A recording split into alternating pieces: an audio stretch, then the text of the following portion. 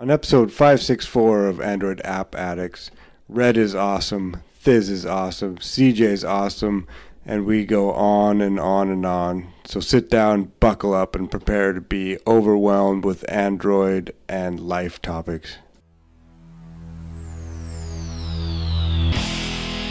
Welcome to Podnuts.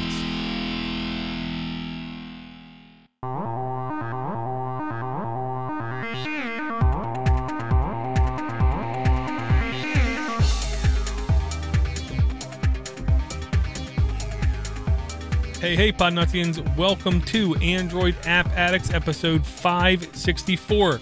My name is Door Geek. I know it's been about a month. We all have a lot of things going on, including, not to mention, Rennie Hald, a former Patreon who started his Patreonage, I believe, back in 2016, November 2016. Thank you very much for your patronage. If you would like to make sure this podcast remains completely ad-free, it is super easy to do. Just go to patreon.com/AndroidAppAddicts or quite simply click the notes of the show. The notes of the show are there for a reason. Dramatic pause. We're also joined this week by a utterly cool fellow by the name of Joshua Dennis. How's everything going, Josh? Hey, Dor, I'm doing good. Just cowering in place like everyone else for the most part, which is fine with me. Wishing Ivor was here as well. So, Ivor, get better, man. I'm pretty sure you're not going to get better mentally, so at least get better physically. Well, we can all, wish is what I'll say. My father-in-law said you can wish in one hand and poop in the other and see which one gets filled first. So I'm not going to wish that Ivor is going to get better. I'm just going to believe he's going to feel better. Every time he watches the movie The Castle, he's going to improve by 10 to 15%. And then hopefully, any day now, he'll be close to 80 to 85% feeling better. Maybe you should read The Secret. I don't know what to say about that except for, okay. I'll also say we have not done a show for more than a couple of weeks because, we all have things going on in our lives. But I'll also say a quick follow-up is Android and Apple, aka Google and Apple, are getting ready to drop or release their tracing application, which I believe they've also renamed. They're not going to call it contact tracing anymore because that sounds too, accurate. They're going to start to call it something completely different, which is going to be much more politically correct, like when they changed collateral damage and shell-shocked to post-traumatic stress syndrome, to try to make it sound different than what it is. And I'm pretty sure I'm still not going to participate in it. They did make it clear it's going to be voluntary to participate in it. Because I basically don't go outside, I'm not participating in it. If I went out more than 2 to 3 times a week, I probably would think I should participate in it, but I don't, so I don't believe I will. It's scary. I mean, this is how it starts. I don't trust Google or Apple to do the right thing going forward, or whatever type of government control is involved with this as well. Or let alone any third-party apps that are going to be using this API. Well, the difference between America and China is the companies in America are backed by entrepreneurs. The companies in China are backed by the government. Except for that, there's no difference. One podcast I definitely encourage people to listen to is the Pessimist Archive. And if you do not follow humanprogress.org, I beg you to never contact me. But you should follow humanprogress.org. It's a great website that only tries to literally focus on positive things in everyday things, aka human progress, not degress. One of the things that they highlight is the podcast, The Pessimist Archive. The Pessimist Archive today released an episode, and I'm going to click back because, of course, I've listened to it many episodes ago. The episode title was actually called The Good That Comes from the Pandemic. And the very beginning of the episode, they talked to a specialist that said, for any news source, for any outsource that's telling you this is unprecedented times, this is the new normal, are completely lying through their teeth. And 80 to 100 years ago, they were doing what we're doing right now today every 3 to 5 years. This is not unprecedented. This was the normal 100 years ago, okay? Don't act like this is something supremely drastic or crazy, because it's not. This is just something that we luckily haven't had to do in a while. And I'll say it like this. There's been more than a couple of studies that have shown, I don't want to say it's been blown out of proportion, because I love saving old people. You know, there are politicians, there are world leaders. Those are the people who are the head of businesses and enterprises, kind of thing. The old people are the CIOs. The old people are the presidents and the Senate and the congressmen. I'm cool with saving them people, but the young people really don't have a lot to worry about. That's funny you bring it up. I was just thinking about that today, as far as how the meme or the tropes are, this is unprecedented in human history. You know, the world is never going to be the same after this. This changes everything. And yeah, I was just thinking the same things. And, you know, I would imagine this has been going on for millions of years, that things come along. And now it's just more, it's like everything else. We're just more connected. There's more social media. It's easier to scare people. There's more Walking Dead. There's more, you know, movies, Pandemic and things like this, where it's just kind of at the forefront of people's minds. And it's just easy to tap right into that directly. And the fear is just out of control. It is. Fear, uncertainty, and doubt are extremely dramatic driving forces for click-through potential. The other person I want to highlight really quick before we get started is Steven Pinder. If you don't know who Steven Pinder is, you are not paying attention to modern philosophy. Okay? Steven Pinder made it very clear that people are stupid. And I've gotten criticized more than a couple of times by stupid people when I call the average listener stupid, because the average person is stupid. That's what's meant by the word average. Steven Pinder insisted 3 to 6 months after this is over, in air quotes, 99% of what we did will go back to completely the way it was before, because people forget things very quickly. In fact, they want to forget very quickly, and they want to go back to what they consider to be AKA normal. And the bottom line is, this is a virus. We deal with them every day. We deal with them all the time. This is just another one. Okay, we as a human culture have defeated, nearly 100% defeated things like polio, things deemed unbelievably undefeatable. We've defeated things like AIDS. We have people with AIDS who now can live a complete life, when even like 30 years ago, it was a death sentence. When backed into a corner, the human people do amazing things. This is no different. Well, I think it's also an outlook on the whole situation as well. Like, a lot of people are going into this, or a lot of people live their life thinking that the world is out to kill them. You know, like Mother Nature wants to eradicate humans from the earth. And I don't believe that's true. I think that nature and humans in it is a symbiotic relationship. And I don't think that the world is trying to kill off humans. I mean, that's what scares people, is, you know, it came from a bat from somewhere, so Mother Nature's tried to kill us. The volcano erupted, Mother Nature's tried to kill us. But I don't know. I guess I just don't see it that way. Well, you shouldn't see it that way, because if there was some kind of nature wanting to kill us, they're 200,000 years too late. You know, they had plenty of time to do it before today.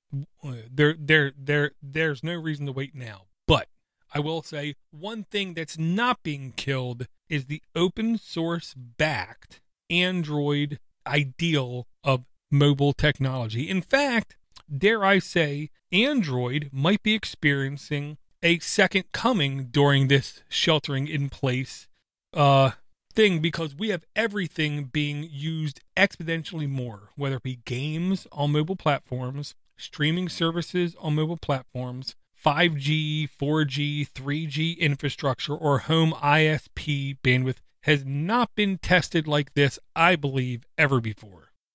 What was it you sent? I think it was you sent me a link, and it was something that mobile gaming on Android was up 80% or something over these last couple months.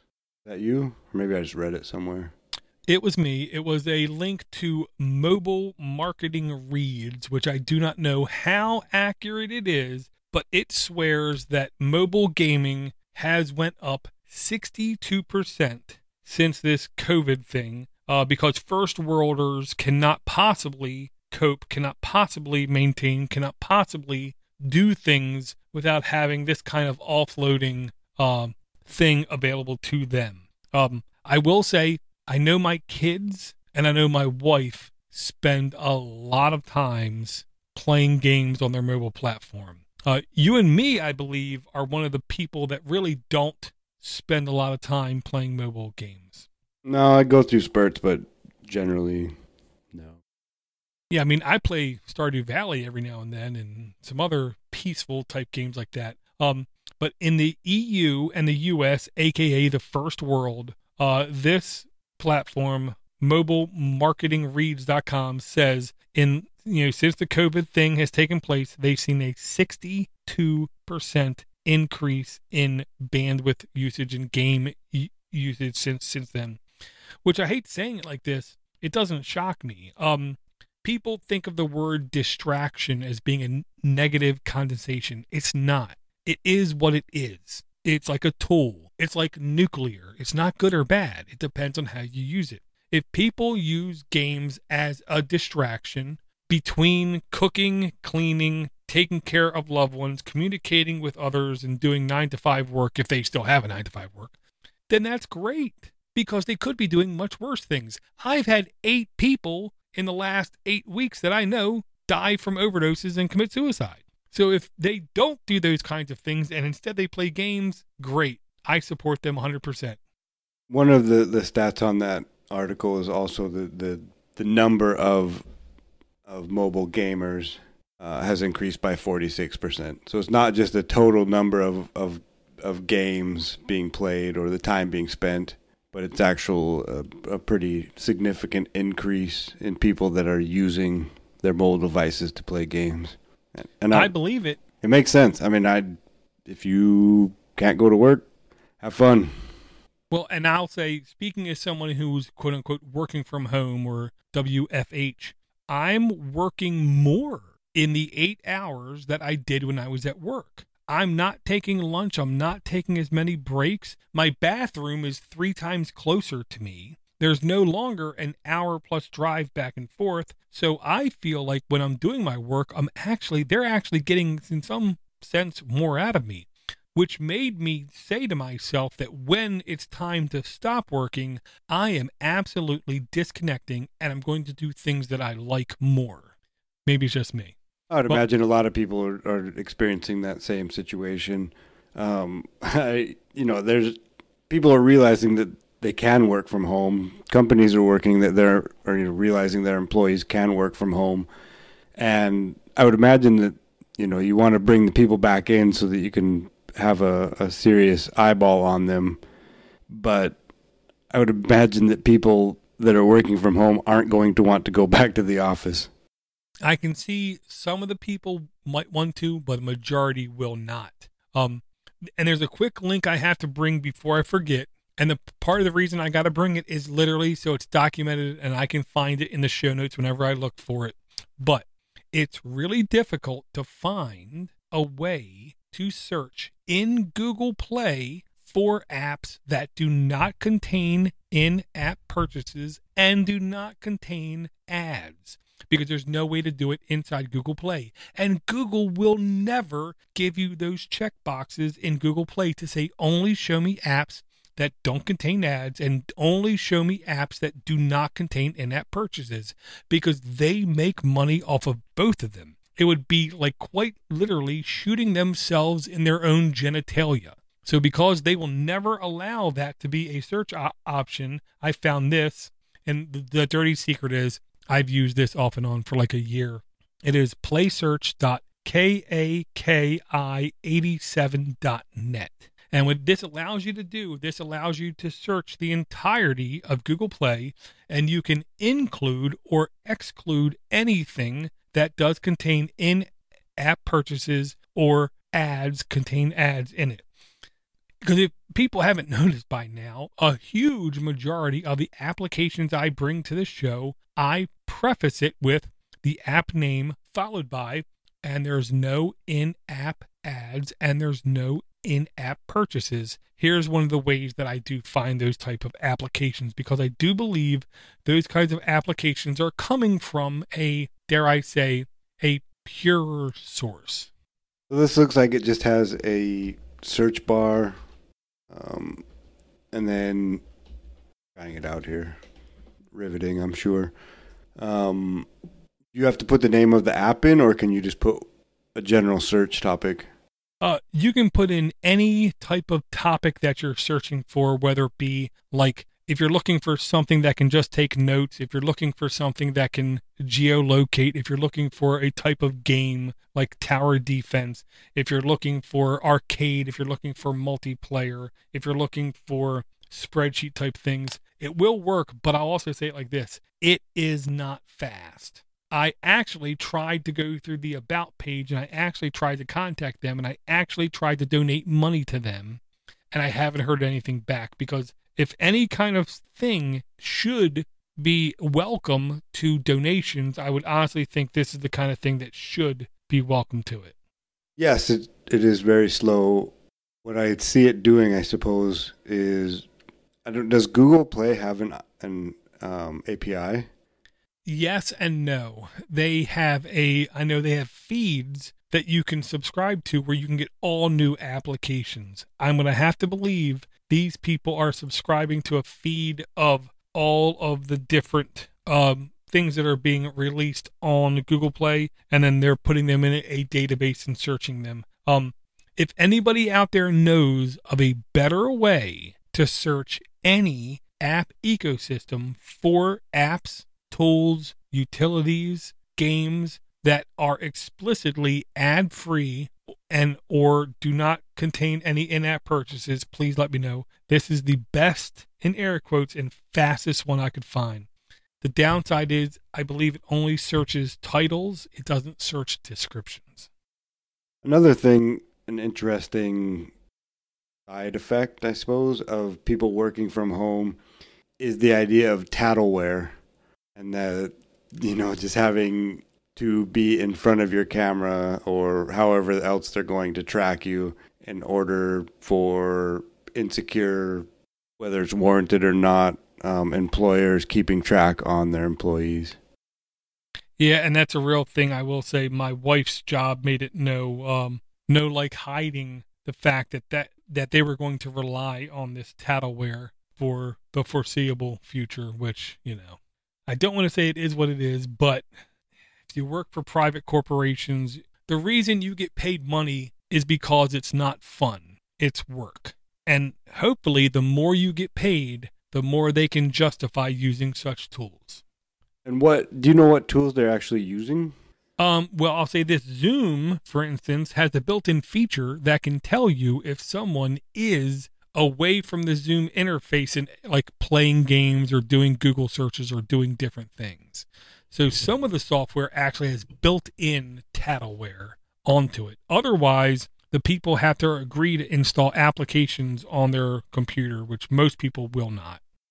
Is that something that can be, I'm sure it's different in every state, maybe in every country, but can they require that? No, they can't, but you as the end user, all you got to do is just one thing. Load this kind of software on your mobile phone, have the camera looking at you, and then on your Chromebook or your laptop or your desktop, you can then go to any site you want or any tool you want or any game you want and play away, and the people will never know. And speaking of software, okay, I've said it in the past, I'll say it again. The days of Plex are numbered. It will be killed. It's just a question of when. They've already had multiple complaints to legislators in the United States Congress, to which they're stating, what has Plex done to help stop piracy? To which Plex says, what do you mean? What's piracy? Kind of thing. Plex did come out with a new update, and the new update is, I'll say, it's honestly pretty cool, but I have no idea how it is, what it is, or how it works. That's because I'm not paying them money for their what they offer because to me it's not worth it. But Android Police article here, Plex launches its standalone music player and server management apps on Android. To access the music player functionality, you have to be a premium Plex Pass subscriber, which means you got to pay them a monthly fee. They once in a while do come out with pay this one-time fee of $80 or $90 or $100, and then you don't have to pay us again, which I'm sure they'll renege on sooner or later because every company does. No company likes the one-time payment option. They all fall back and say, oh, we were just kidding, sooner or later.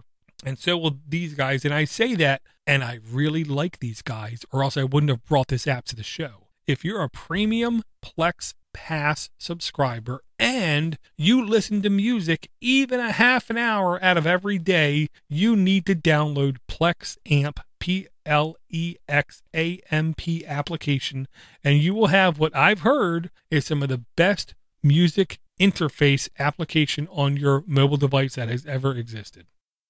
I still haven't used Plex. I'll just put it like this. It has its purpose. It's great for sharing libraries amongst each other. Imagine if you could go to, I don't know, like a pirate oceanic port mechanism and say, let me search for, I don't know, the Fifth Element. And then you would be presented with multiple people hosting the Fifth Element. But instead of downloading the Fifth Element, you said, let me just have access to their library. And then voila. Sorry, I've been corrected multiple times by many anal people in the past. Voila. You then have access to their entire library. You can't download their content. You can't take their content and put it on your devices, but at any point in time, you can single click and you can stream their content to your device as if it was on your device. That's what Plex can enable you to do if you make the right connections. And I have no problem saying when you do make the right connections, Plex is insanely useful. Well, speaking of sharing, Snapdrop is something that you brought to my attention, and I'm always interested in simple ways to share content between different platforms and different different OSs. So did you look into this quite a bit?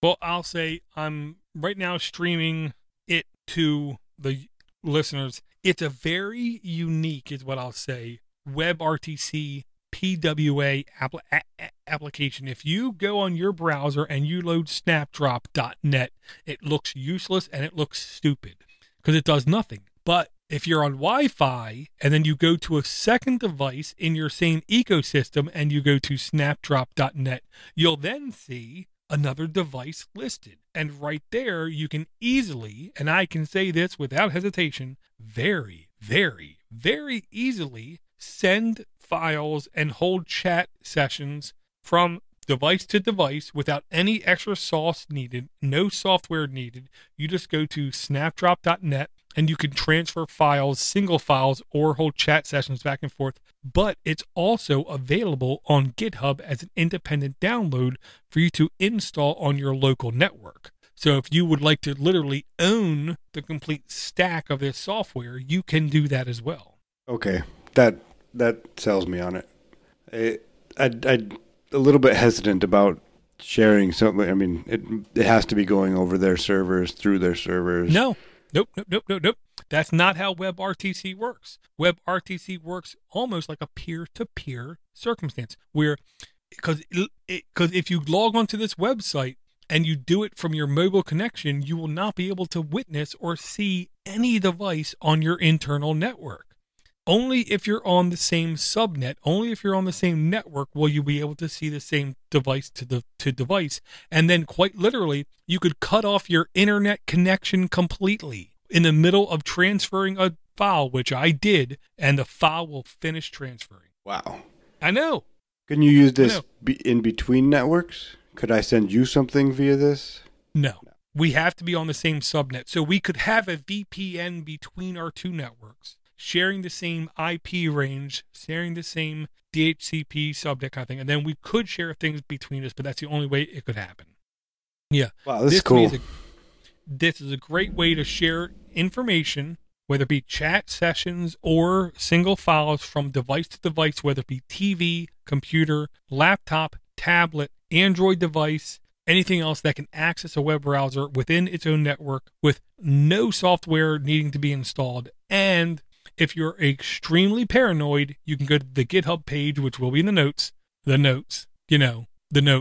the ASCII characters connected with every show that comes out on every podcast player, the notes. And you can download the server yourself and put it on any piece of hardware you want. I believe it's even ARM compatible, aka you could even load this on a Raspberry Pi. So did you say that'll be in the notes? Was that what you said? It should be in the attached notes, but don't hold me to it. Well, because I've been so incompetent in the past. This actually reminded me of an app that you brought a while ago called Xender, which is Xender. Yeah. And I'll bring that one again just to refresh. It's a great app. That's about it. I mean, it works between all platforms and different operating systems. Although I'm looking at it now, and the last 2 reviews are 1 star and something about an update breaking maybe. Well, Xender with an X, Xender, literally has something like 10 million plus downloads. It's used by everybody on every continent, probably even Antarctica, to simply, in air quotes, send files from one device to another and not have to have software installed. This is newer, so it doesn't have the install base. But it's also local. Yes. Like the Xender can go, I mean, you could be walking down the street and see somebody and send a file to them. If you need to send information, single files, or chat on a local area network, snapdrop.net is unbelievably cool and useful. And if you do not trust snapdrop.net, they do have all of their source code available as a downloadable on GitHub. You can literally download it yourself, host it yourself, and you could be literally in Antarctic, not connected to the public internet, and you could have multiple things connected to your own network. And using this WebRTC platform, you could send files and chat over your local network without having any software installed. It supports Android 4.4 and up, Chrome 26 and up, Firefox 23 and up, Edge 14 and up, and Safari 11 and up. And I'll just put it like this. This is the kind of thing that, in air quotes, just works as long as you allow notifications in your browser. That's the only hang up I found, was when I go to the actual Snapdrop website, there's a bell in the top right-hand corner. You have to click the bell and allow notifications to see files being pushed towards you or chats being pushed towards you. I like this a lot. This is something that, the Internet in a Box project that I help with. This might be something to add to that would be pretty beneficial if it's running on a Raspberry Pi. If this runs on a Raspberry Pi and you can just swap between people with their phones, send pictures to each other or whatnot. I do believe it should work on ARM platform from what I've read, yes. Okay. One more link I had to bring before we go too much further, and that is I saw more than a couple platforms that don't mind taking money from people for headlines, is the way that I'll put it, actually talk about this, which was a pleasant change of pace. Vivaldi. Vivaldi is a Chromium-based Android browser that I, Door-to-Door Geek, not Podnuts, I, Door-to-Door Geek, personally believe the people behind Vivaldi have much, much better intentions behind them than the people who do the Brave browser. I said it. You can download the Vivaldi browser for Android, and it has native ad blocking and tracking protection built in. And the native ad blocking built in is basically uBlock Origin, which I will say Brave doesn't do that level of ad blocking as far as I'm concerned. I could be wrong, but I'm not, because, I do my research. So if you like a more of an ad-free experience, yet a full-featured mobile browser, I cannot encourage you more. Check out Vivaldi browser on Android. I think it's one of the better options you have there available to you. I was using an app you brought to go, the cookie jar or whatever the heck that one was. Smart Cookie. I didn't find it pleasant. So. I will say convenience and security are on the opposite ends of an unbendable pole. Well, the only reason I bring Smart that up Cookie, is because this, I'll give Vivaldi a try. I've used it as a browser before, and yeah, on that spectrum, Smart Cookie is unbelievably more secure, not very convenient whatsoever. Vivaldi, to me, does a very good job of balancing the two. It is pretty convenient, yet it's still pretty secure. If you're diehard on secure, then you really have to use something like Firefox Focus or Smart Cookie browser. But if you crave convenience, but you still want to be security minded, is the way that I'll use it. Vivaldi, to me, is one of the better choices you can do. It sounds cool, too. Okay, now I have to say this word before I forget. Jeden Tag Einset.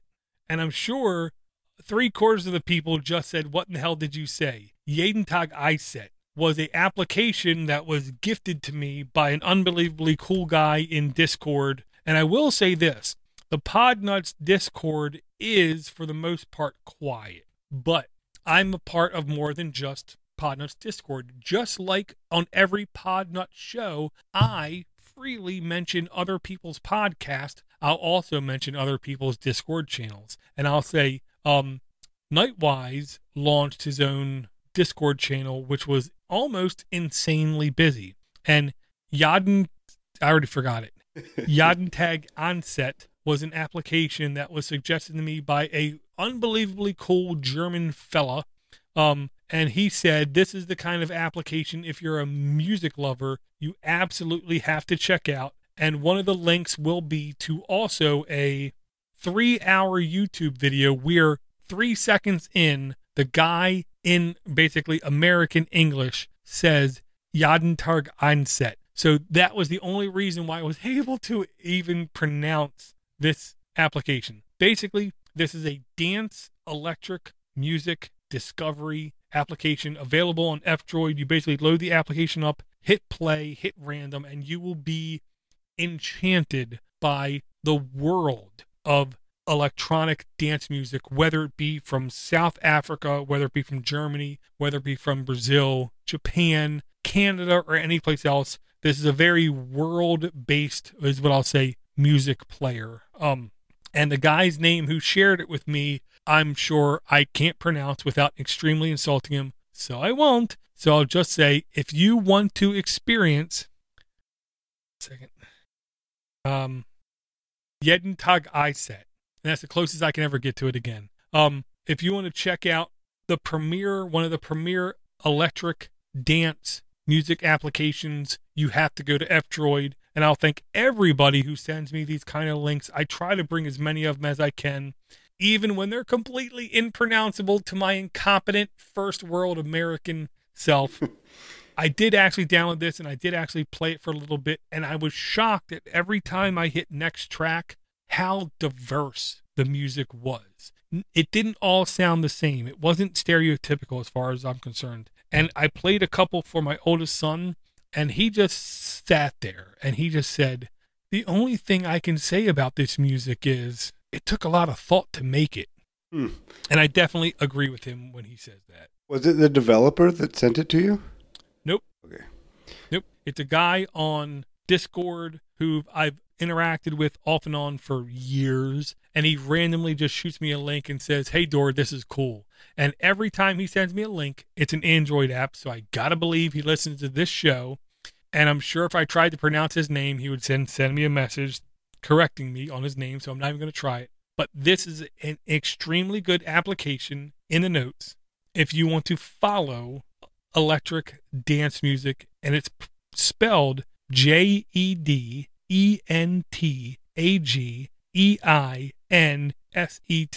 And just spelling it hurt my brain. This is open source too. This is I just found it on GitLab. I would imagine it's the same thing. Jeden Tag Einset Android. Yes. So, yeah, cool. Well, basically anything that's available on F-Droid, and I'm almost saying this too strongly, and I really apologize. Almost anything that's available on F-Droid will be completely open. It isn't always completely open, but it seems like it's mostly always completely open. I did not realize that. One of the things in F-Droid, whenever you scroll down, it has one of the first things listed is what is the license, and it's almost always GPL. Very cool. I'm going to speak about an app, which I know you're familiar with, but it's Passman. And it's the Nextcloud password manager. And I've tried to, I made an effort to switch over from LastPass. And I've tried the Nextcloud alternative, or one of the Nextcloud alternatives. And I don't think I can do it. It's just not polished at all. And I'm not sure it's even still under development. And so I think I'm just going to scrap the idea of using Nextcloud as a password manager. I wish I could say you're wrong. I don't think you are. This was a great extension for Nextcloud that somebody put a lot of effort in. But there's a lot of, let's say, circumstances they did not take into consideration, which makes it, for a lot of people, completely unusable unless you have like a genuine URL that you own, and you have and it doesn't always work with Let's Encrypt, which is one of the SSL providers that's easier to use because it's free. There are certain limitations baked into this application that were hard stops for me. I tried to use the damn thing off and on for 2 months because I want to use something else besides LastPass, and I do not want to use KeePass, because anything that uses the clipboard to me is like not developed by someone with a higher IQ than like 95, which, apes are like 90 or like 86. So I wanted to use this. I tried to use this. I couldn't use this. No, it's a bit disappointing. I know that we both were working through how to get it even started. I was having some serious issues with even importing, the export from LastPass. It is unfortunate, but there's another one on Nextcloud, which it's just called Password, I think, or something like that. So maybe I'll look into that. But there was something that I couldn't get past, even reading the description. There's some insecurity with it. I can't even remember what it was. Well, what I'll say is nothing is secure. If someone claims absolute security, you as an end user should never believe them. In my belief, for people to openly open the trench coat and say, here are my vulnerabilities, it's almost like honest of them. You as an end user have to determine which vulnerabilities are you okay with accepting. That's why the people who choose things like KeePass, I'm not going to say they're wrong. I just hope they understand what they're accepting. I accept LastPass for now. I accept the fact that LogMeIn is the company behind them, and any day now they're going to lay the screws to me. They haven't done it yet, so for now I'm going to keep using them. And it's a polished product. I've never really had any problems with LastPass.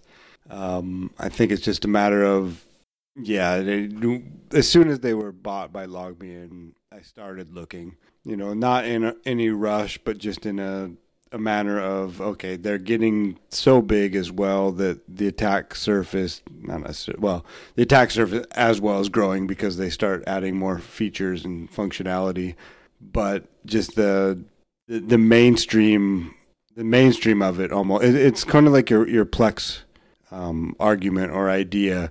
It's just once you start getting that big, then you become a target. It's why Linux doesn't have nearly as many viruses or anything as Windows. It's just why you don't need to attack the small guy. You go for the big guy. Well, The old word is low-hanging fruit. You never want to be a part of the low-hanging fruit, the easy targets, like systems like KeePass, like systems like Bitwarden, like systems like LastPass, like systems like Microsoft Windows, like systems like Mac OS X. You do not want to be in part of the low-hanging fruit because it means you're going to be part of an attack spectrum even though you did nothing except just choose something that everybody else also have chosen. So be careful, everybody out there. The only constant is change, including your preferences should change over time. But my attempt at a transition, something that should not change over time is who is a successful game platform and who is not. And Gameloft is one of the platforms that have been successful for a long time. There's a completely free application out there. You don't need to have in-app ads. You do not need to have in-app purchases. And it's completely free. And it's completely T for teen by Gameloft SE called Gameloft Classic 20 Years. 15,000 reviews, 4.7 average reviews. Updated April 23rd, 2020. 77 megs in size. 500,000 plus installs. Current version of 1.2.4 requires 4.1 Android and up. Content rating T for teen, violence, blood, simulated gambling, and a little bit more than that. On the permissions tab, storage, photo, other, full network access. In short, this is a completely free way to access a huge amount of the content that Gameloft has released in the last 20 years, including games like Nova. If you're a fan at all of first-person shooters on the mobile platform and you've never experienced Nova, you really need to stop listening to this podcast, hit pause, download Nova, and play it. It's almost like the Doom, yet for Android. It runs that dang smooth. They also have things like Motocross, which is another classic, Modern Combat, Gangster. They have some like frozen bubble type games as well because everybody does. I definitely encourage people, if you want some free gaming to take up your time, Gameloft Classics 20 Years is a fantastic download that you can do. You don't have to worry about ads. You don't have to worry about in-app purchases, and it will just work. And that's all free. Completely free. Completely, utterly free. The actual games that are installed, I want to say there's almost 20 games. Bubble Bash 2, Brain Challenge 3, Diamond Rush, Detective Ridley, Acroball, which I can't pronounce, Gangster 2, Zombie Infection, Modern Combat 2, Nova, Near Orbit, Vanguard Alliance. I had no idea that's what Nova stood for. Wild West Guns, Zombiewood, Alien Quarantine, My Life in New York, Vampire Romance, Miami Nights, Fashion Icon, Date of the Ditch 2, High School Hookups, Soul of the Darkness, Hero of Serpia, Cannonball Rats, Block Breakers 2 Deluxe, Block Breakers 3 Ultimate, Motocross Trial Extreme, Platinum Solitaire 3, Texas Hold'em Poker, Midnight Bowling 3, Midnight Pool, etc. Avalanche Snowballing, KO Legends. High School Hookups. That sounds right along the lines of Leisure Suit Larry. It very well could be. I'll put it like this. There's no doubt this is called Gameloft Classic 20 Years. There's no doubt you could easily have 20 plus hours of free content available if you download this game. Again, I'm not hearing other people promote these kinds of things because they're not clickbaity kind of things like, you know, that horrible game just got released to Android. I can't remember what it's called now. The game my kids couldn't stop playing 3 or 4 months ago. Now they don't play at all. Oh, is that the one that you brought a couple months ago? Yeah. I have no idea, and I can't remember because I don't know what it is. It's a horrible third-person shooter that was available on all platforms where you could dance a lot. I can't remember what it's called. And if you know the name of it, please don't send me an email at aaa@podnutz.com because nobody's playing it anymore. They all went back to playing Minecraft. All the kids, that and Roblox. But if you are older and would like to play other games, Gameloft classic 20 years, I think is honestly a great alternative. Speaking of Minecraft, my friend's kid wants to install a Minecraft server on his Windows desktop, and so his father, my friend, consulted me, I suppose, yesterday about him doing that and the security of the whole thing. So I haven't looked into too much about like actually hosting a Minecraft server. I set up a Raspberry Pi with one a while ago, but the security of a Minecraft server, door go. Well, I'll say in the realm of security, there's almost nothing to worry about.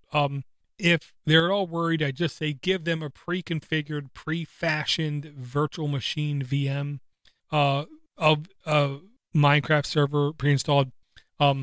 The only security thing you got to worry about is their kids joining it being available to the greater public, and someone calling him, connecting and calling their son a delete expletive is the only actual security risk they have to worry about.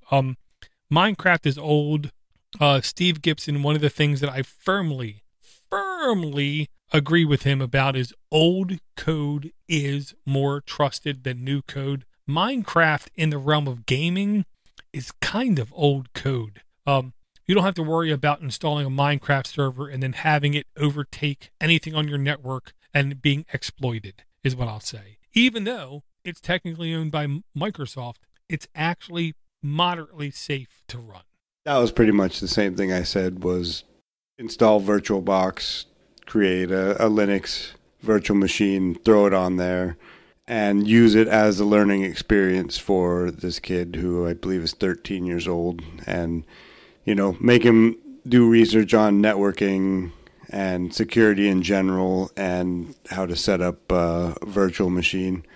So if anybody's listening and doesn't know what VirtualBox is or what virtual machines are, do some Googling and have some fun. Well, or just literally send us an email directly at aaa@podnuts.com and just say you need some help. Oh, for sure. I have no problem in devoting a couple hours in the next couple of days to sitting someone down and actually showing them what it is and how to use it. It's not complicated. It's not complicated. I mean, the whole concept is a bit complicated. I think it's more complicated to actually understand what it is than to set it up. Well, it's like this. Do you need to understand how your microwave oven works to use it? I say no. You sometimes have to just have faith and hit 2 minutes, start, and not worry about the actual way something's working and just rely on the fact that it's not going to kill you and it's going to actually make in the end result better. Kind of like 5G has nothing to do with the coronavirus.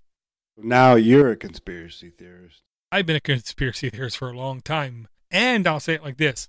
If you worry about people trying to overtake your data or your friend's data or your kid's data, this is a application that I found in air quotes thanks to, again, the Nightwise Discord. Miradore, I don't know how to pronounce it, Miradore. It was one of the very, very, very few device management applications I've found that has a completely free tier, and I've spoken now to 2 of the people within the company that swear they will always have that completely free tier available to everybody. And they have like 3 other tiers where if you want basic device management over your child's device, over your mother-in-law's device, over your father's device, over your brother's or sister's device, because you're the nerd that can help them fix their things when they go wrong, that this is an absolute thing you need to check out. Device management is a very tender subject, is the way that I'll put it. And Miradore, Midori, I'll say it like this. Unbelievably nice people. And I installed it now on 3 devices. Unbelievably easy to use and to do simple device management for free. If you require more advanced features, you can pay as little as $2 a month, and then you start getting much more advanced features. If you require highly advanced features, I want to say it goes up to around $5 a month, and you can really take control of your friends and family's devices and be the administrator for them to where they don't have to worry about things. Such as what, Dor? What can you do? You can remotely install or uninstall applications. You can clear data settings. You can access stuff like their camera and say, now point your phone at like your router or your washing machine or your heat pump and show me what's wrong. The level of administration you can get from these kind of mobile device management applications is almost insane, is the way that I'll put it. You're way off too on the pricing. It's actually Okay. It's free, and then the business is $2, and enterprise it goes up to $3. Right. I do think the Enterprise Plus might be $5 US American dollars, but yes, I'm sorry, $2 per device or $3 per device. And let me tell you something, the $3 per device, a lot of other platforms, that level of support is nearly $10 per device. And this is the kind of company where they said, if you get in now, you will lock in your prices. So miradore.com, I would definitely check them out. I think you did a really good job of pronouncing their name too. I mean, I would say Miradore. Well, I talked to him like 3 times over chat, and I never once stopped and thought, how do you pronounce this crap? Because, ever since like 2002, it's become more and more difficult to pronounce websites and web services. Since I'm a derelict and did no preparation for this, I'm going to poach another one off of your list because it has an interesting name, but just looking at it, I don't fully understand what it's doing. But it's simplepush.io, the easiest way to send push notifications to your device. So could you go into depth on that one a little bit? Well, what I'll say is simplepush.io is actually a front end to a much richer, deeper ecosystem is the way that I'll put it.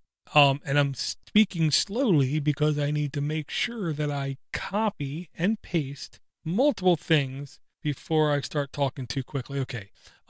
Simple Push. There's going to be 3 links in the notes back to back to back. One of them is going to be to the github.io. One of them will be to the Android application. Okay.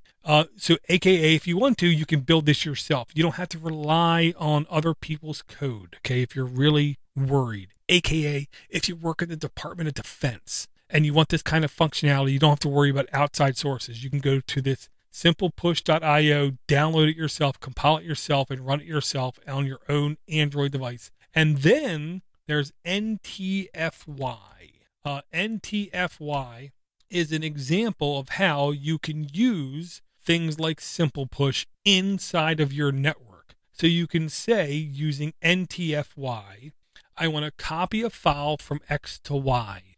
This is like a 20 terabyte file.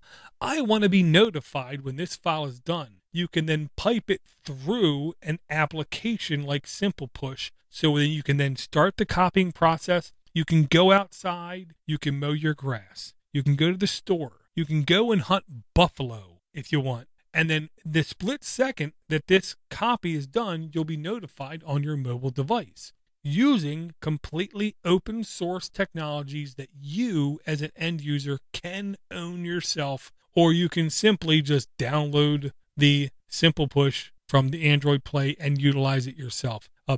You can use this with any task. You can then say, whenever my thermostat goes above 79 degrees, hypothetically, give me a push notification. Anytime it detects water near my hot water heater, send me a push notification. Anytime my child accesses a website with the word porn in it, send me a notification. Anytime my wife walks by a camera by my front door, send me a push notification. These are the kinds of things that Simple Push can help people in connecting those two ecosystems together. Using devices like Raspberry Pis, using things like IP cameras, or using things like simple command line driven task whether it be a Windows command file or batch file or PowerShell or anything in Linux using the command line interface, you can pipe it through simple push, and you can then say, give me a notification when this task is done on my mobile device using this application. I've used it a couple times is what I'll say. I really am not a Linux nerd. I'm not a Linux maven. I'm not a Linux guru. I'm a noob in every sense of the word because I don't have the time to sit down and drill through any of this stuff. I got it working in less than 20 minutes, simply copying and pasting commands from these websites. And I was able to say when there was motion sensitivity by this IP camera to send me a notification via simple push. And I was able to get it to work even when I was outside of my network. I was shocked at how easy it was. I'm remembering the first few episodes of Linux for the Rest of Us, and I'm pretty sure that Steve called you a Linux maven. He did. Just throwing that out there. In perspective, it's kind of like, I think that your beard is glorious, but I hope you realize you wouldn't win a single beard competition because there are other people out there with more glorious beards than you. But compared to mine, I heard store. But I know, but compared to my bare face looking like a preteen chin, you are magnificent, sir. There's more of it. I know, you're the beard maven. You know, perspective is reality. Would this be something that you could use with an Arduino, do you reckon, or like an ESP device, something like that? I don't see why you couldn't use it with any level of IoT infrastructure, whether it be like the ESP single chip on a board kind of thing, or complete, 20,000 Windows Server infrastructure. It could all take advantage of this application. That's interesting. So in your non-Maven opinion, would this be something, say you were creating a project and with I don't know, a motion sensor, an Arduino with a motion sensor, and you wanted to get a notification, do you think that this would be the best way to do it? I think it would be a simple way to do it to where you won't have to recreate the wheel. One of the things I firmly believe in computing is don't reinvent the wheel, because you'll never do it as good as somebody else who's done it before you, who spent 20 years doing it. If you just need simple push notifications on your mobile device, this is an absolute no work involved. Set it up and you'll get yourself push notifications from scheduled tasks or IoT sensors or MQTT type infrastructure. And if you're listening to an Android, aka a podcast, and they don't know what MQTT is, I encourage you to unsubscribe, because also that podcast will probably shove ads down your throat for technologies they don't even understand. And I would say that whenever Dor says to stop listening, I would translate that to Google it or Bing it or DuckDuckGo it. And I have no problem saying that. I have no problem in saying I am basically the only podcast out there I've ever listened to that has the audacity, that has the gall, that has the confidence to tell you to stop listening, because sometimes people should just stop listening and just keep watching episodes of like The Bachelor or some other crime drama on TV that's not realistic. But I have just the kind of application that might tickle you there, Josh. It comes with a caveat. It might be completely useless, or it could be completely awe-inspiringly insightful. It depends on what you peruse on the site known as the Reddit. Okay, it's called Remove for Reddit. And essentially, let me stop. I almost had a cognitive bias moment there. Some of us out there have perused Reddit and then have came across Reddit threads where all of a sudden you see comment deleted. comment deleted, comment deleted, comment deleted, comment deleted. And it goes on for like 40 or 50 times. And you say to yourself, my goodness, what could have these people said that was so offensive or so accurate that people wanted to hide? How could I ever know what could have been said? Well, remove for Reddit by Hum Zanaman, Humzaman, under the social category E for everyone. No in-app ads, no in-app purchases. Completely free, 95 downloads, 4.9 average reviews, minor bug fixes, comment log, I love you all.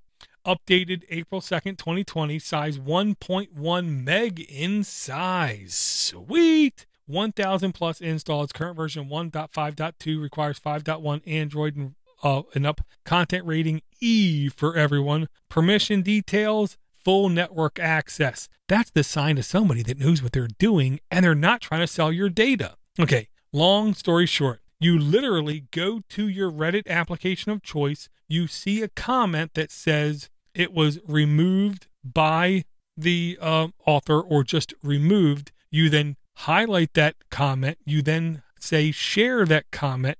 You then say share it with its application removed. This application can go back in time and tell you what that comment actually said.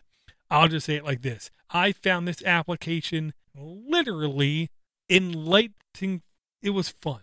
It was dang near fun. A good 80% of what I revealed was useless, but there was one out of every like 10 or 20 things that I revealed that was very eye-opening, and I understood why the original author deleted the comment. But as a third-party participant, it was very enlightening for me to see what these other people had to say. I wish they could do this for every website, every app. To circle back around to last time we spoke, I had mentioned that I purchased an application called Doodle, which is only for Windows and Mac, which is extremely unfortunate. But I've used it. I created a small whiteboard video for Internet in a Box, and the app is not good. It's slow. It actually, you can't locally save your project. It is a web-based. It's an application on the computer, but the saving is web-based somewhere. Don't even know. And it's slow, and it's kind of buggy. And I was just looking for some reviews or some alternatives today. And I saw one that had a bunch of reviews, and they were all just rainbows and unicorns. And I said, okay, where did you parse this from? Because I can guarantee you that these are not accurate. And I saw another one that was all 1 star and 2 stars. Just, this is crap. So to have something where you could actually parse see where these reviews came from and see all the rest of the reviews would be great. Well, and I'll say, depending on the Reddit post will directly depend on what you're looking up. If you're only looking up Kim Kardashian images, expect what you find to be useless and stupid. If you're looking up 5G causing coronavirus, expect the comments being deleted are completely useless and stupid. So, be very particular about what you research when you're looking at the individual comments. This, again, harkens back to navigating digital information from SciShow. And if you haven't watched it and you send me an email ever in your life or my life and you haven't watched it, I'm pretty sure I'm going to ignore everything you say. Because nothing on the internet is completely black or white. There's stuff on Reddit that is gold. There is stuff on Reddit that if you pay any attention to it, I really don't want to know. So, good luck using this application. Good luck doing your own individual research. If you find something super interesting, don't hesitate to share it with me and just tell me it's interesting. Not saying it's true, not saying it's false, but just the fact that it's interesting. And I have another link I honestly had to share here, Josh. only because if I don't, I'm going to lose it and then I won't be able to find it again. Years and years and years and years ago, I shared a service called Lucy Phone. And it was hearkening back to the old I Love Lucy show where she took the physical wires and she was the telephone operator. Well, I hate to say it, but as far as I can tell, that service is dead. D-E-D, dead.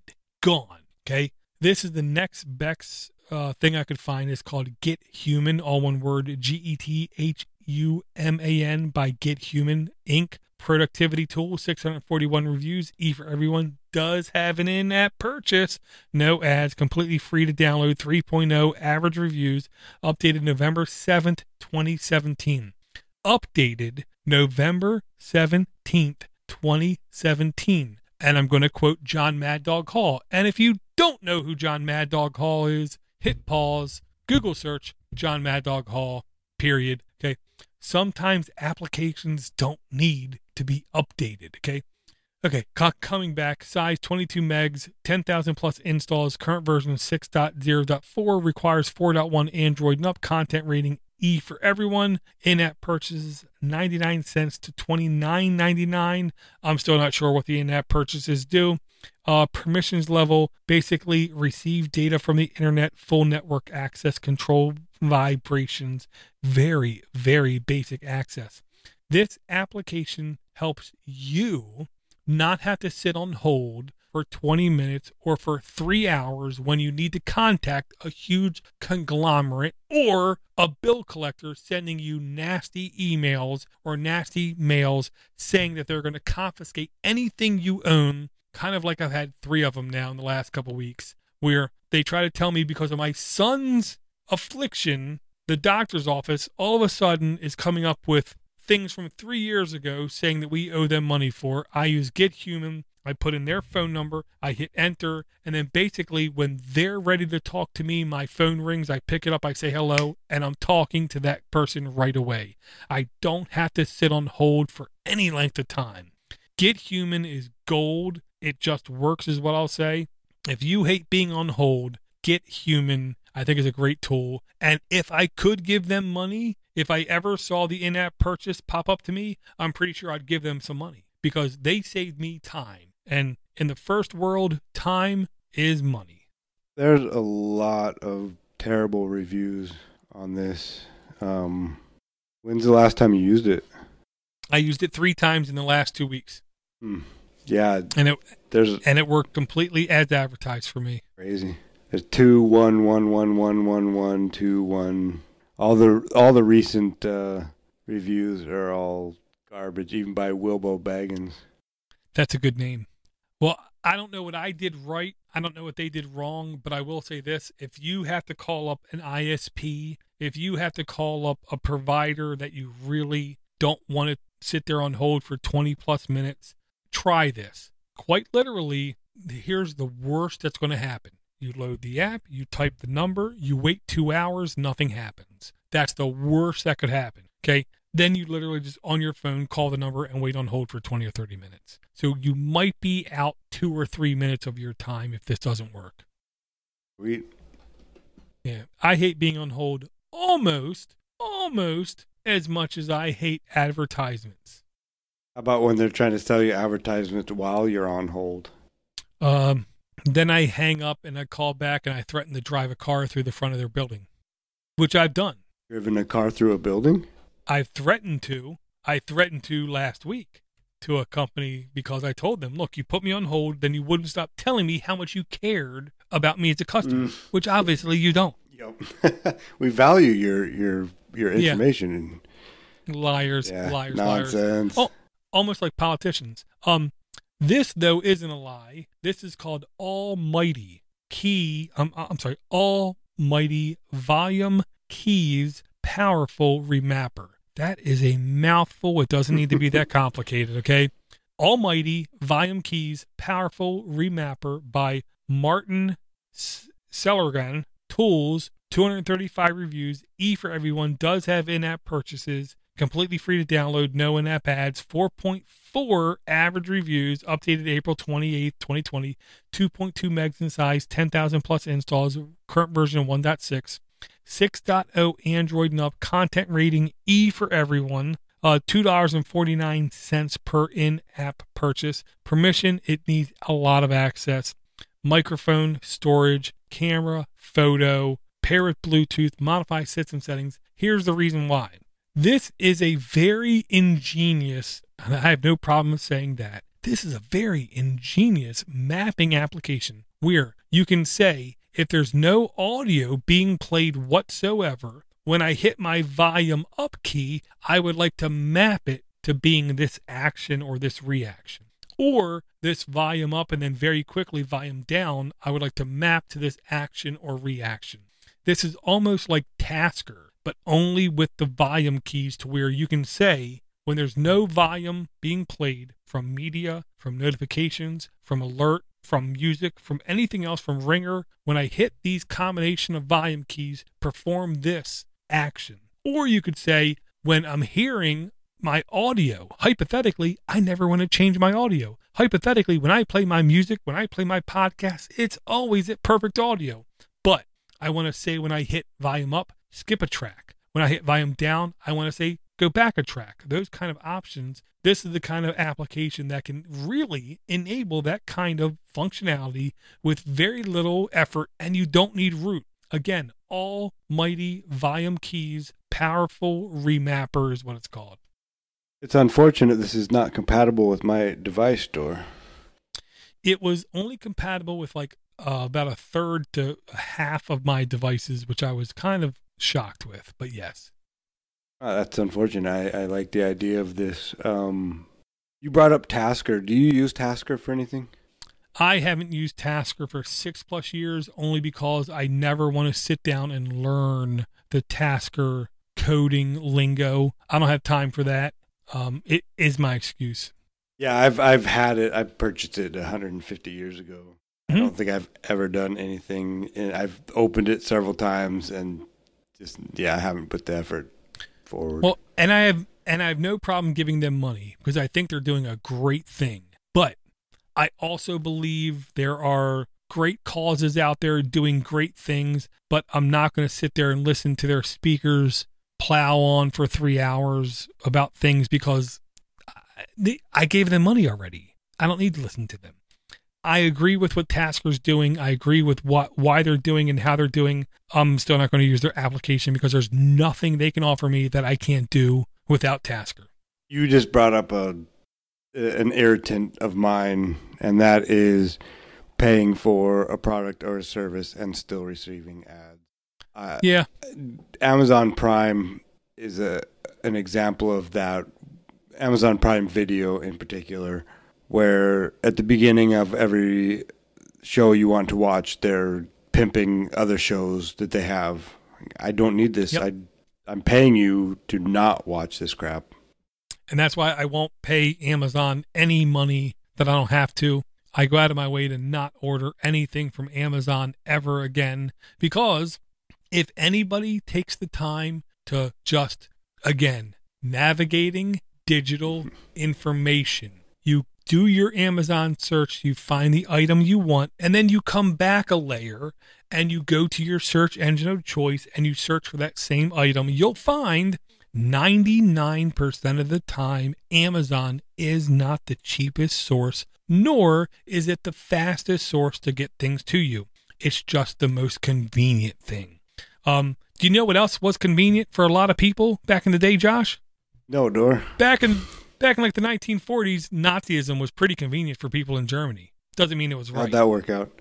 It didn't work out very well. So if you just use Amazon because it's convenient, then you really owe it to yourself to look elsewhere because you're giving them more than money. You're giving them market share and eyeballs. And that is, I'm not disagreeing with you necessarily, but that's also kind of a U.S.-centric view, I think. Yes. Because even here in Scandinavia, it's a lot more difficult to get anything that you want to order online or at a local store for that matter. Well, I mean, I'm a weird fellow, WEIRD. I'm a Western, educated, industrialized, rich, democratic fella, and I can only give you the viewpoint from me. And as far as I can tell, people all around me are infatuated with going to Amazon and they can't go anywhere else, which is why I beg people, go someplace else. Just look someplace else. I'm not saying you have to go other places, but just evaluate once in a while. And if you're listening to this show, then there's a good chance that you like gadgets and tech. And if you want to go down a wormhole, go to GearBest or Banggood.com and then check out that funness. Yeah, and like the Amazon Video to me is one of the worst video offerings I've ever seen in my life. I mean, for 3 years I had Amazon Prime and it wouldn't let me watch Star Trek The Next Generation for free. They insisted I had to pay for something that was 20 years old and was niche. So as first chance I had, I dropped all Amazon Prime support, and now I might order from Amazon 2 times a year, maybe 3 times a year. It's only because I have no choice. But nothing is perfect. We all have to make our choices. Here's another choice I made, Josh. This was, I believe, a paid game. And now that I say that out loud, I cannot remember. Yes. This is called 57 North. $3.99 here. Yeah. In the U.S. right now, it's $2.99. I do believe it was maybe free or maybe less than $1. I definitely encourage people, put this on your wish list, on your bookmarks. Okay, 57 Degrees North, Mighty Coconut Adventure, Action and Adventure, 258 reviews, E for everyone, family friendly. It is 3.8 average reviews, family library eligible.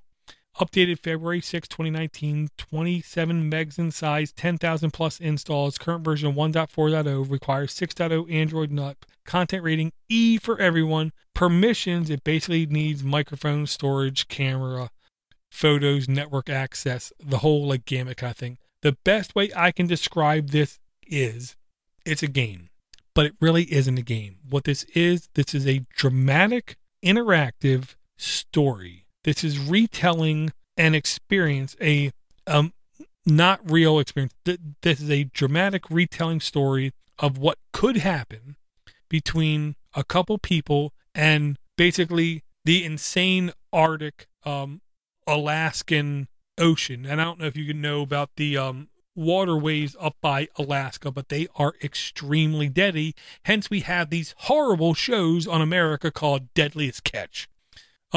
Because these waterways are quite literally deadly.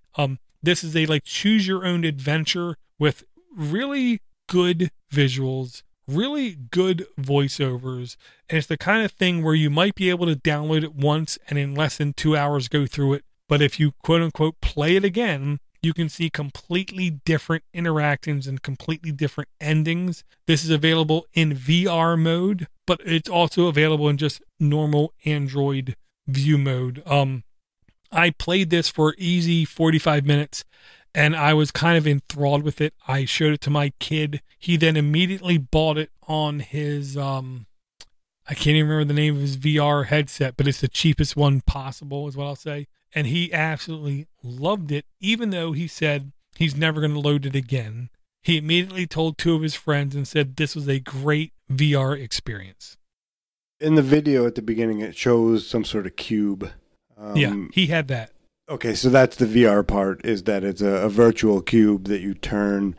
This looks, from the video, it looks like a choose-your-own-adventure Truman Show type of scenario. Yeah, I'll definitely go by that.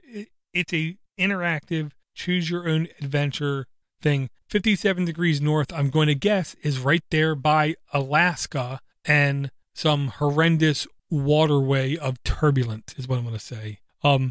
I can't say it enough. If you really do like to be completely enthralled with a story and you don't mind spending a couple dollars, this to me was a great thing. And again, if you're part of the family plan or you have a YouTube family or a Google Play family, you buy this once and it will be immediately available to everybody in your family.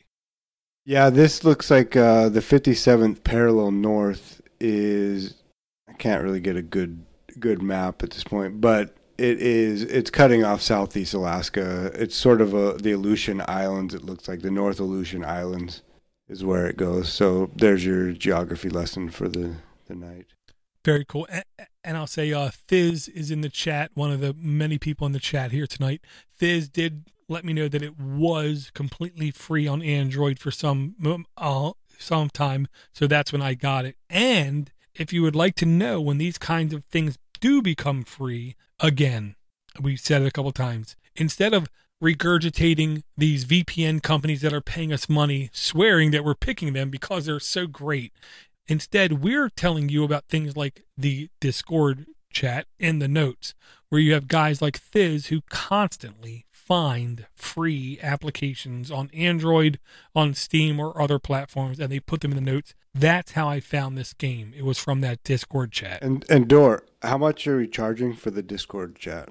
Infinite money. If you can't afford infinite money, then don't click on the notes and don't go to the Discord link, which unfortunately right now is temporarily completely free until I fix it to where I can charge infinite money.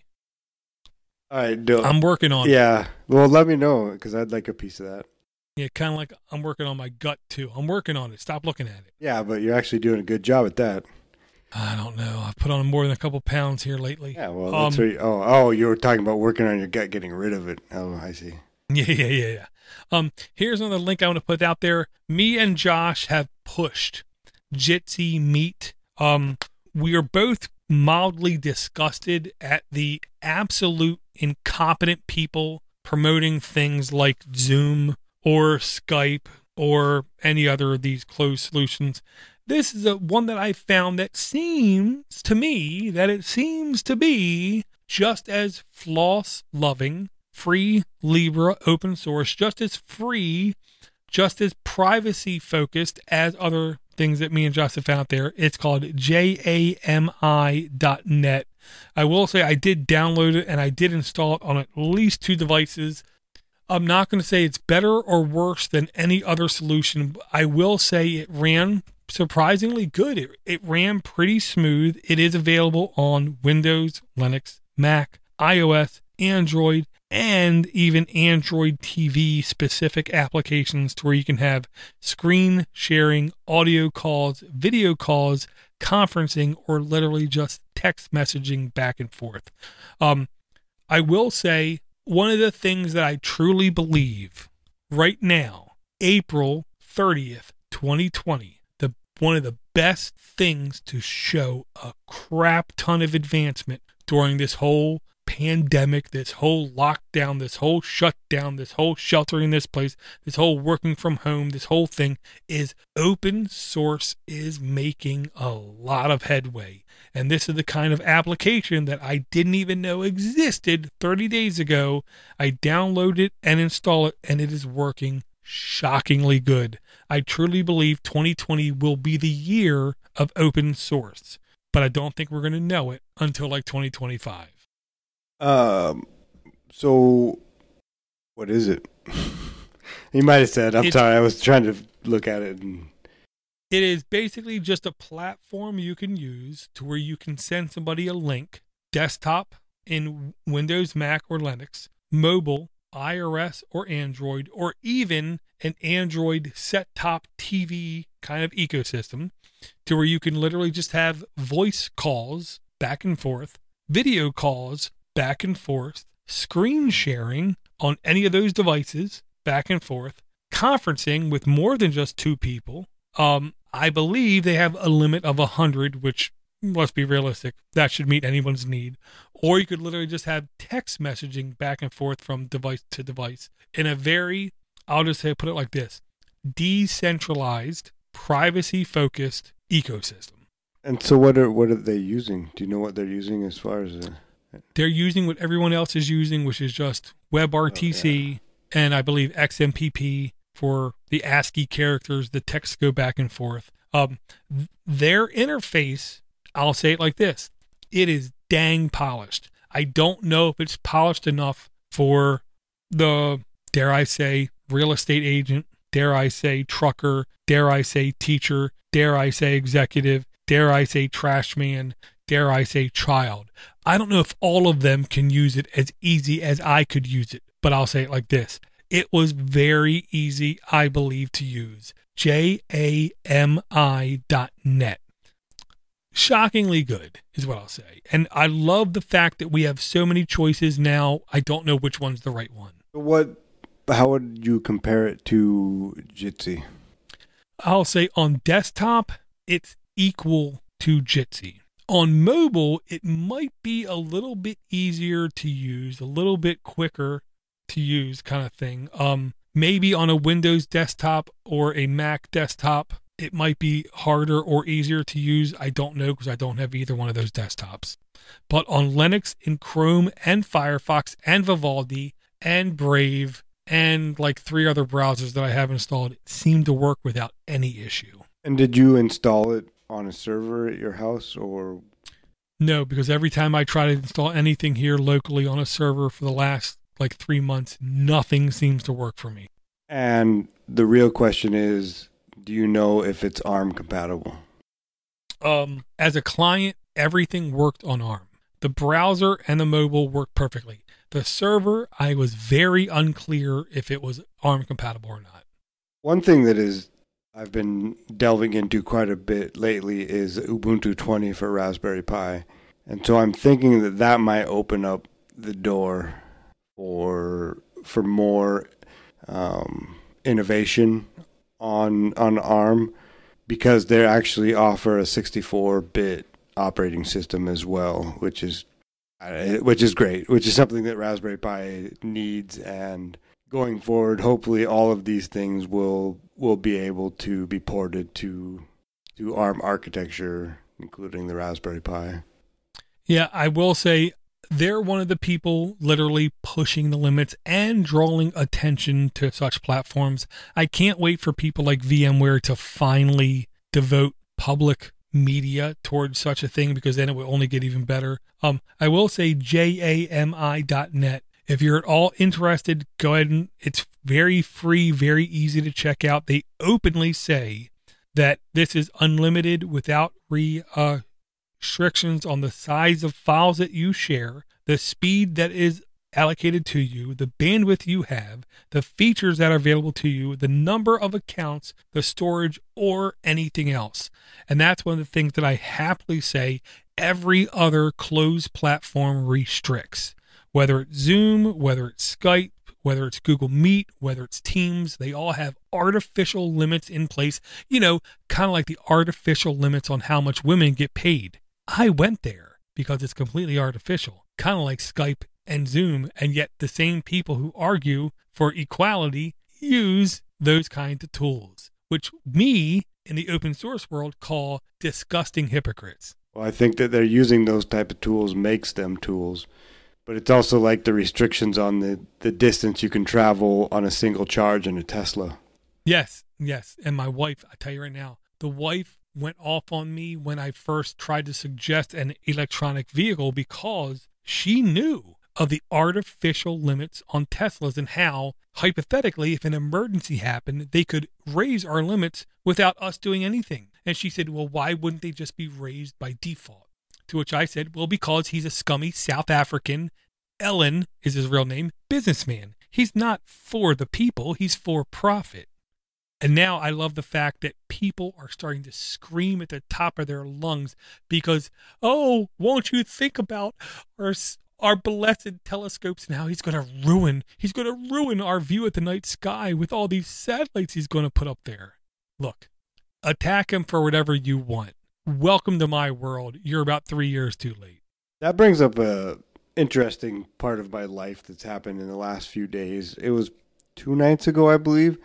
I went outside right before going to bed to take a pee on a tree, and I looked up, and there was a line across the sky, and it looked like a contrail a bit, but it was all the way across. It went from north to south, all the way across the sky, and it stayed there, and it moved gradually across the sky, and it was just there, and I tried to figure out what it was, and I've had no answers, and I checked with other people, and they saw it as well, and I've never seen anything like that.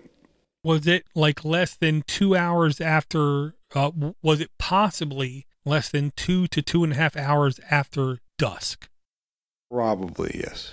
Okay, because here's the whole dirty secret. Okay, if you're at ground level and the sun sets, if you're in a 100-story building, you can still clearly see the sun. Okay, so if you go up even higher, that then is still experiencing the sun, even though you think it's clearly night. And the Starlink satellites that have been put up have been putting lines across the night sky, but only when it can still see the sun and you can't. So realistically, the whole Skylink, and to be honest, Jeff Bezos is doing some similar things, but nobody's talking about that. Where for anywhere from an hour and a half to 2.5 hours after dusk, you will see extra artifacts in the night sky, is the way that they put it. And a lot of people have said it's been like a line going across the sky, where if you had a telescope and you looked, you would see it's not a line. Instead, it's hundreds, aka nearly thousands of satellites all in a row in a line. And you can thank that to Elon Musk. That's what I had thought as well. And that was one of the things that I had, I don't know. One of the things that went through my mind is the possibility of what it could be, but it wasn't aliens. Oh, sorry. No, I mean, sure, why not, right? But with that, I know what a satellite looks like. Mm-hmm. And so this is a satellite is a sharp, it looks like a non-blinking star. This was like a contrail, like it was a kind of a smoky, wider band that as the night progressed, it moved from west to east across the sky, and it was full. It was all the way from north, as far as you could see from north to south. Well, 2 reports I heard said the people who saw the Starlink satellites did go from the complete skyline from one edge to the other. They said it was a line. They didn't say it was like any way hazy, but it was literally a line across the sky, literally like a pen drawn from one side to the other. You know what? With that, I don't think I'm okay with that. I think that, I've never really thought about this, but to me, the sky belongs to, that sounds dumb, but the sky belongs to everyone, and I don't think you should be able to draw pictures in it. That's a bit too much. I agree, it's jarring. The good thing, I'll say this, we always listen. If the number one most requested thing at British funerals is Monty Python, The Bright Side of Life, because everybody needs to once in a while just stop and look at the bright side. Okay, the bright side of life is ground-based satellites looking into space are becoming the minority sooner or later. We have things like Hubble, we have things like Kepler, we have a couple other ones up there, I can't remember their name, that can look out into the stars with such clarity that no ground-based satellite could ever see. Okay, so even the Starlink stuff, even if they put up 10 billion satellites, it will have no effect on those kinds of infrastructure. It will have an effect on our land-based radio telescopes. Is it the end of the world? Nope, not at all. Because there's only a window of opportunity that it can hurt our satellites. But the window exists. I don't know what's better. And this is when you got to weigh what's better, what's worse. Is allowing everybody in the world to have more ubiquitous internet communications more important? Or is it more important for someone to see Saturn or distant galaxies or the sun's corona or something? I don't know. I honestly don't know. I'll say this. I'm not going to blindly side with Elon Musk saying what he's doing is right. And I'm not going to side with the people sitting at ground-based telescopes saying they're right. I will say, kind of like the African American in the movie Canadian Bacon, all I said was their beer sucks. Can't we all just get along? There has to be a happy medium, I believe. I don't know where it is or how it can happen, but I think there is an ability to make both sides happy. I think it would be easier to swallow if it were different people who are doing this. I agree. I agree. Like the Russians. Oh wait, no. One more link I have to share before we end the show off. I believe it's called Skit, Skit. And I've really honestly tried to remember this application for 3 months, and I keep forgetting to bring it to the show. That's why I had to just shove it in here now. Stick it in! I had to just stick it in now. Okay, Skit by Pavel Rekun, Pavelrekun. Tools application, E for everyone, 703 reviews, 4.1 average reviews, updated March 12th, 2020, size 4.3 megs, installs 100,000 plus installs, current version 1.6, requires 5.0 Android and up, which is pretty dang old, content rating, E for everyone, permissions level, it's going to need storage. It's going to need photo. It's going to need complete network access, full network access, prevent device from sleeping, and I'll say a little bit more. Yes, this comes from the Ukraine, so if you're paranoid about countries, just stop listening to this podcast. This, to me, is an utterly interesting application that can look at individual APK files, things that are installed on your phone that can tell you in remarkable clarity what this app is, where this app comes from, what this app is accessing, what this app's network is doing, when is it doing it, how is it doing it, extract the APK file and share it off if it's not restricted by extreme DRM is the way I will put it, and give you pretty good graphs displaying data usage and what apps are doing in the background.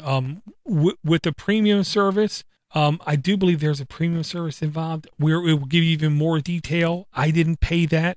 I didn't feel like I needed to. I got a really good amount of information out of the free service.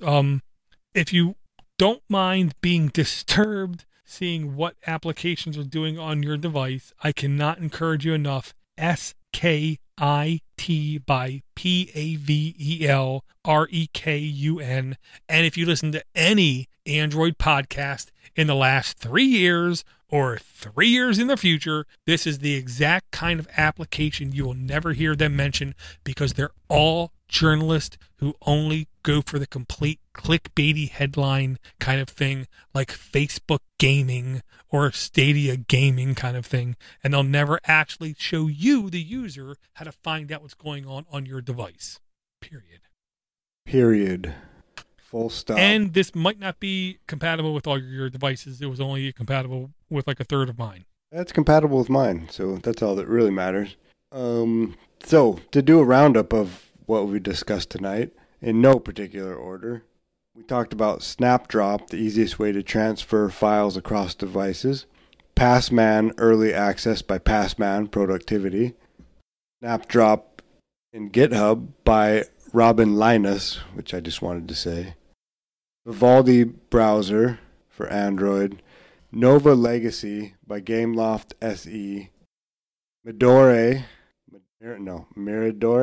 You're better at saying that one than I am, Dor. Miradore, I believe. Simple Push, NTFY, Sender. Man, I didn't do a very good job at this, Dor. Swinging from the hip here. Removed for Reddit, Humzaman social app, Get Human by Get Human Inc. productivity, Almighty Volume Keys, Powerful Remapper by Martin Seligren under Tools, 57 Degrees North by Mighty Coconut. I like that one a lot. Mighty Coconut. Yeah. Jammy Skit by Pavel Rekun, Yaden Toggenset, a free app for electric music. What else do we use? PlaySearch.khaki87.net. I think that I might have missed something, Dor. Jagentag Iset. Jagentag Iset is the best way I can pronounce it. And I'll say the one thing that we both missed is I cannot say thank you enough to Paul, last name I can't pronounce, our newest Patreon supporter on Patreon.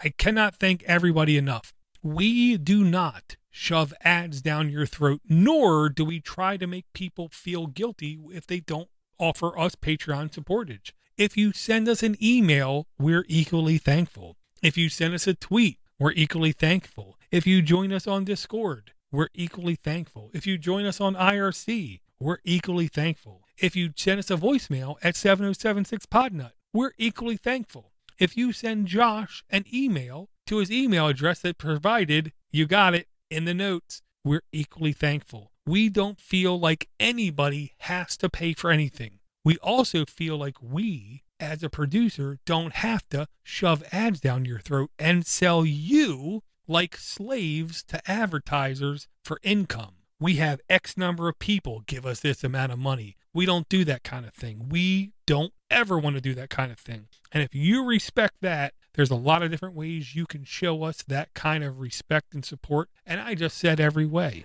I would say that we almost appreciate it more to get an email or a tweet or just communication from any which way. You know, financial is great, but it's hard times. And if you can't afford to give to Patreon, take some time out, write an email. I mean, I smile every time I see an email.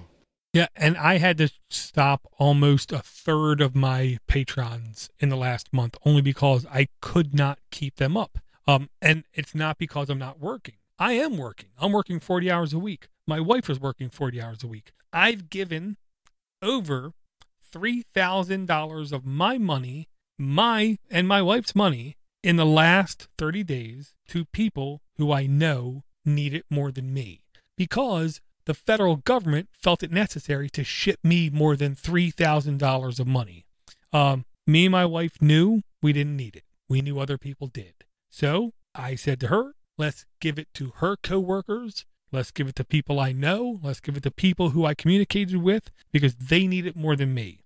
And then I found out I need to stop some of my Patreons for a couple months, but they'll be all right because they're getting other Patreons. And that's the beautiful thing about Patreon. You can stop and go anytime you want. And in the Podnuts realm, there is no content that will ever be behind a paywall, period, bar none. Hear me now. I dare you to call me on it later. Nothing on Podnuts will ever be behind a paywall, period. And if you want to communicate with me about why we should or shouldn't do such a thing, aaa@podnuts.com, voicemail 7076@podnuts.com. Do you have any other parting words there, Josh? No, it's good to be back in the saddle. We apologize for nothing. And hopefully we'll be back again next week. And Ivor, if you're listening, then send an email. If you're not listening, why are you not listening, man?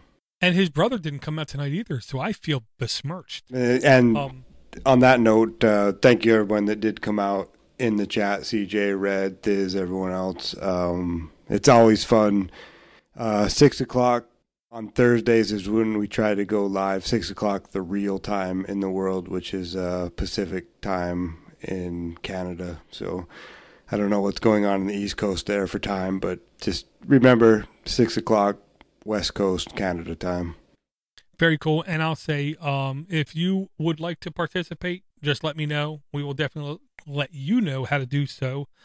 If you want to watch The Castle, the movie, in real time with us, let us know. We'll set up a movie watching experience, because I've literally watched that movie, I want to say 8 times this year already. And every time I watch it, I see something new in it, which just makes me like the movie even more.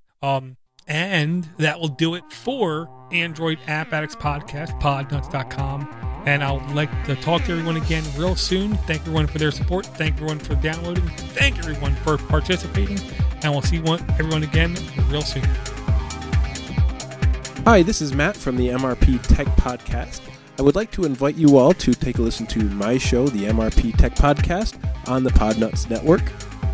The theme for my show is Everyday Tech for Everyday People. We talk about Windows, Mac, Linux, iOS, Android, Chrome OS, and anything else technology related.